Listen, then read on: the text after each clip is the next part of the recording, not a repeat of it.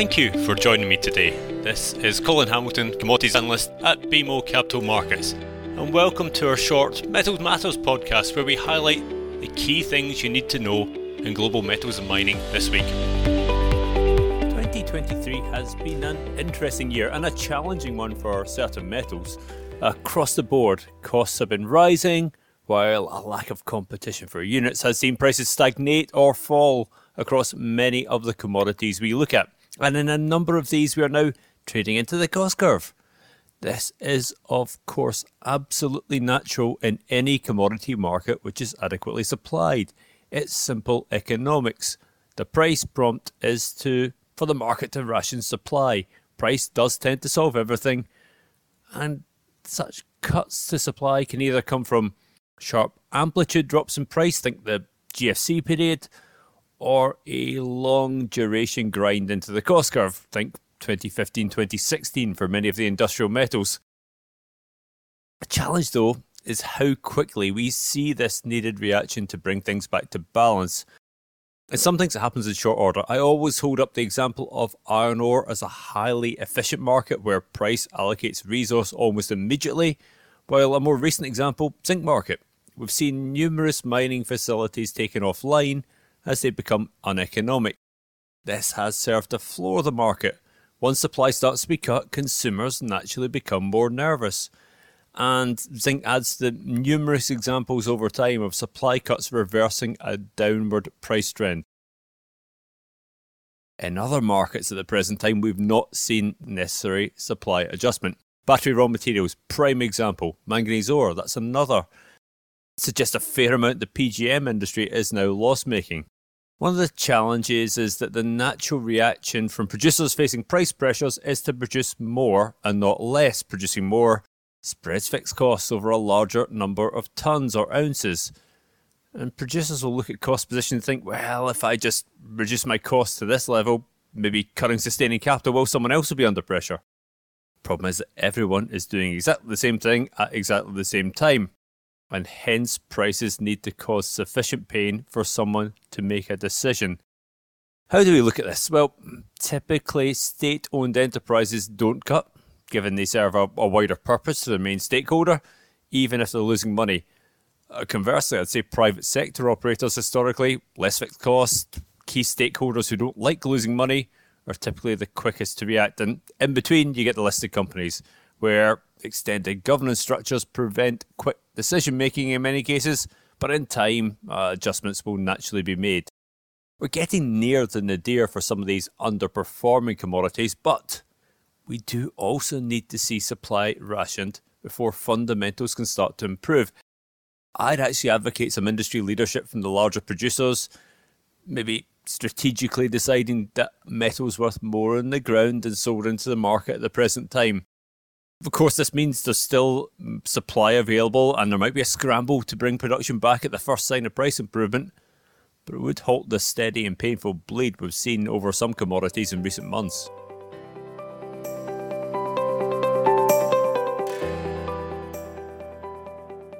Perhaps the prime example of a commodity where supply cuts are needed is nickel. After all, this market is running perhaps a 200,000 tonne surplus in 2023 with much the same projected for 2024 and 2025, and that's despite reasonably strong demand expectations. As I previously noted, much of this surplus was invisible, being Class 2 non-LME deliverable material. Now though, we've got nickel produced via SXEW appearing on the LME, hence that surplus is becoming more visible by the day. So the nickel price is now at around $16,000 a tonne. It's finally trading into the cost curve. Well, actually, it's been the cost curve for a while for ferronickel and NPI operations. We've now just added high purity Class 1 material to those losing money. Class 1 inventory still low, and the surplus is in iron bearing nickel, so the view would be that that's the part of the market that will need to take the bulk of the adjustment. Indonesia's restrictions on new NPI plants will help in the medium term, and I would actually say sequentially we're not seeing some of the growth from Indonesia that we might have expected in H2, but we still need more prescient adjustment, and it's pretty urgent now. Not seeing any major changes in future expectations for Indonesia or China NPI supply, much of that's integrated into stainless steel mills. Then where would we look? New Caledonia. Well, the ferronickel operations there are losing money, but French government's drafting up another rescue package, so economics aren't being allowed to run their course. Is the nickel price too low to be sustainable? Perhaps, but it can go lower unless the supply side of the industry gets the message and takes the appropriate action. Enough negativity, let's move to something more positive. Let's talk about iron ore. At a 62% Fe spot price is now around $130 a tonne. That's a pretty healthy price for incumbent producers. First and foremost, I'll put my hands up and say I, like many others, was expecting a lower spot price for Q4 on the back of Chinese steel cuts. That was clearly wrong. The official NBS figures in China do show the kind of reductions we might have expected over the past couple of months. But I would take this data with a pinch of salt. If you look at the October data, iron output down 3% year on year and steel output down 2% year on year do not line up with coke output, same end use of course, up 6% year on year, or the CISA data, which was down a lot less, or consultant estimates, which are actually up. There looks to have been some strategic underreporting by steel mills to hit official targets, and that's contributing also to an artificially low implied domestic iron ore output in China at the present time. I suppose the question now is, given the high base, whether we see the usual seasonal upside, because I always say that iron ore spot price gives you $20 a tonne between the end of November and the end of January on the upside. And I see no reason why that's not the case this year. Port stocks are low, Chinese steel demand expectations are improving, fixed asset investment is going to remain well supported into 2024. Also, you look at the regional ferrous scrap prices, they're on the rise, and ferrous scrap's a great market. It's a deep and liquid spot market, and it gives you good ideas to underlying industrial activity. Across Asia now, that's starting to trend positive. Yes, absolutely, some steel mills are well stocked with iron ore, but there will also be ones that aren't, particularly given the low profitability in recent months has likely strained both balance sheets and credit lines. And those mills will be in the market and will be bidding up spot pricing. Biggest risk that could perhaps dent further iron ore gains would be from a non-fundamental perspective. The NDRC has already been leaning on exchanges to curb speculation and increasing supervision, while CMRG, the centralised iron ore buyer, has pretty openly suggested current prices aren't representative of the market. That may well be, but we typically only get this type of messaging when there is expectation in China of prices rising.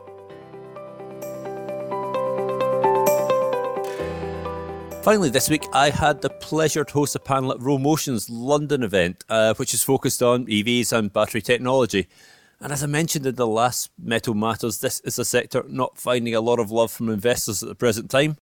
But if you take a step back, we're still looking at phenomenal growth numbers, even in the US, which you certainly wouldn't think from reading generalist market commentary.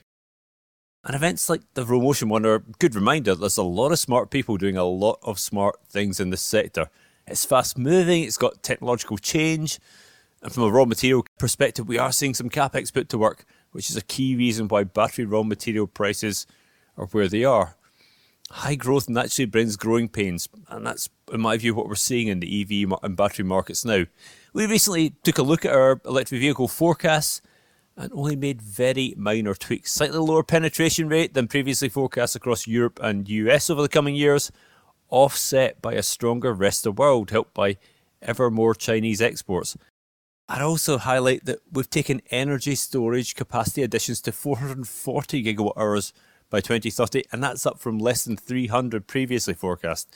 And given the grid issues we're seeing globally with increased renewable installations, 2024 is undeniably going to be another strong year. 3 quick takeaways from my view from the event this week. Number 1, it's hugely profitable to export electric vehicles from China. The average selling price for Chinese models domestically is often half of the level that can be realised in other markets.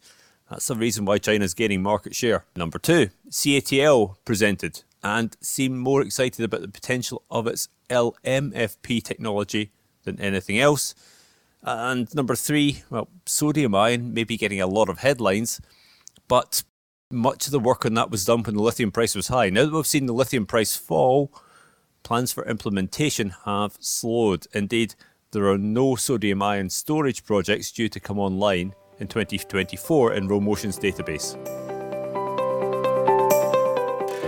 Thank you for listening to Metal Matters. I do hope you found it a pleasant way to spend 10 minutes of your time, and please join me in a couple of weeks for the last Metal Matters of the year. We'll review what's gone on in 2023, look to 2024, and think about those important topics that are shaping global metals and bulk commodity markets.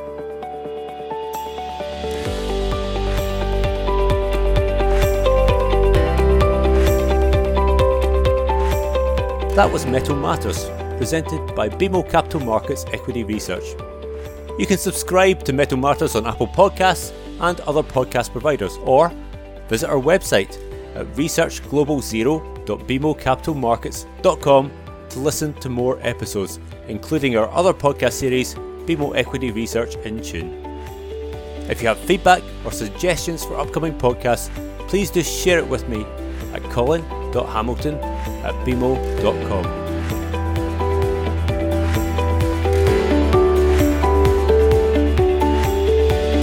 To access our full disclosures, please visit researchglobalzero.bmocapitalmarkets.com/public-disclosure.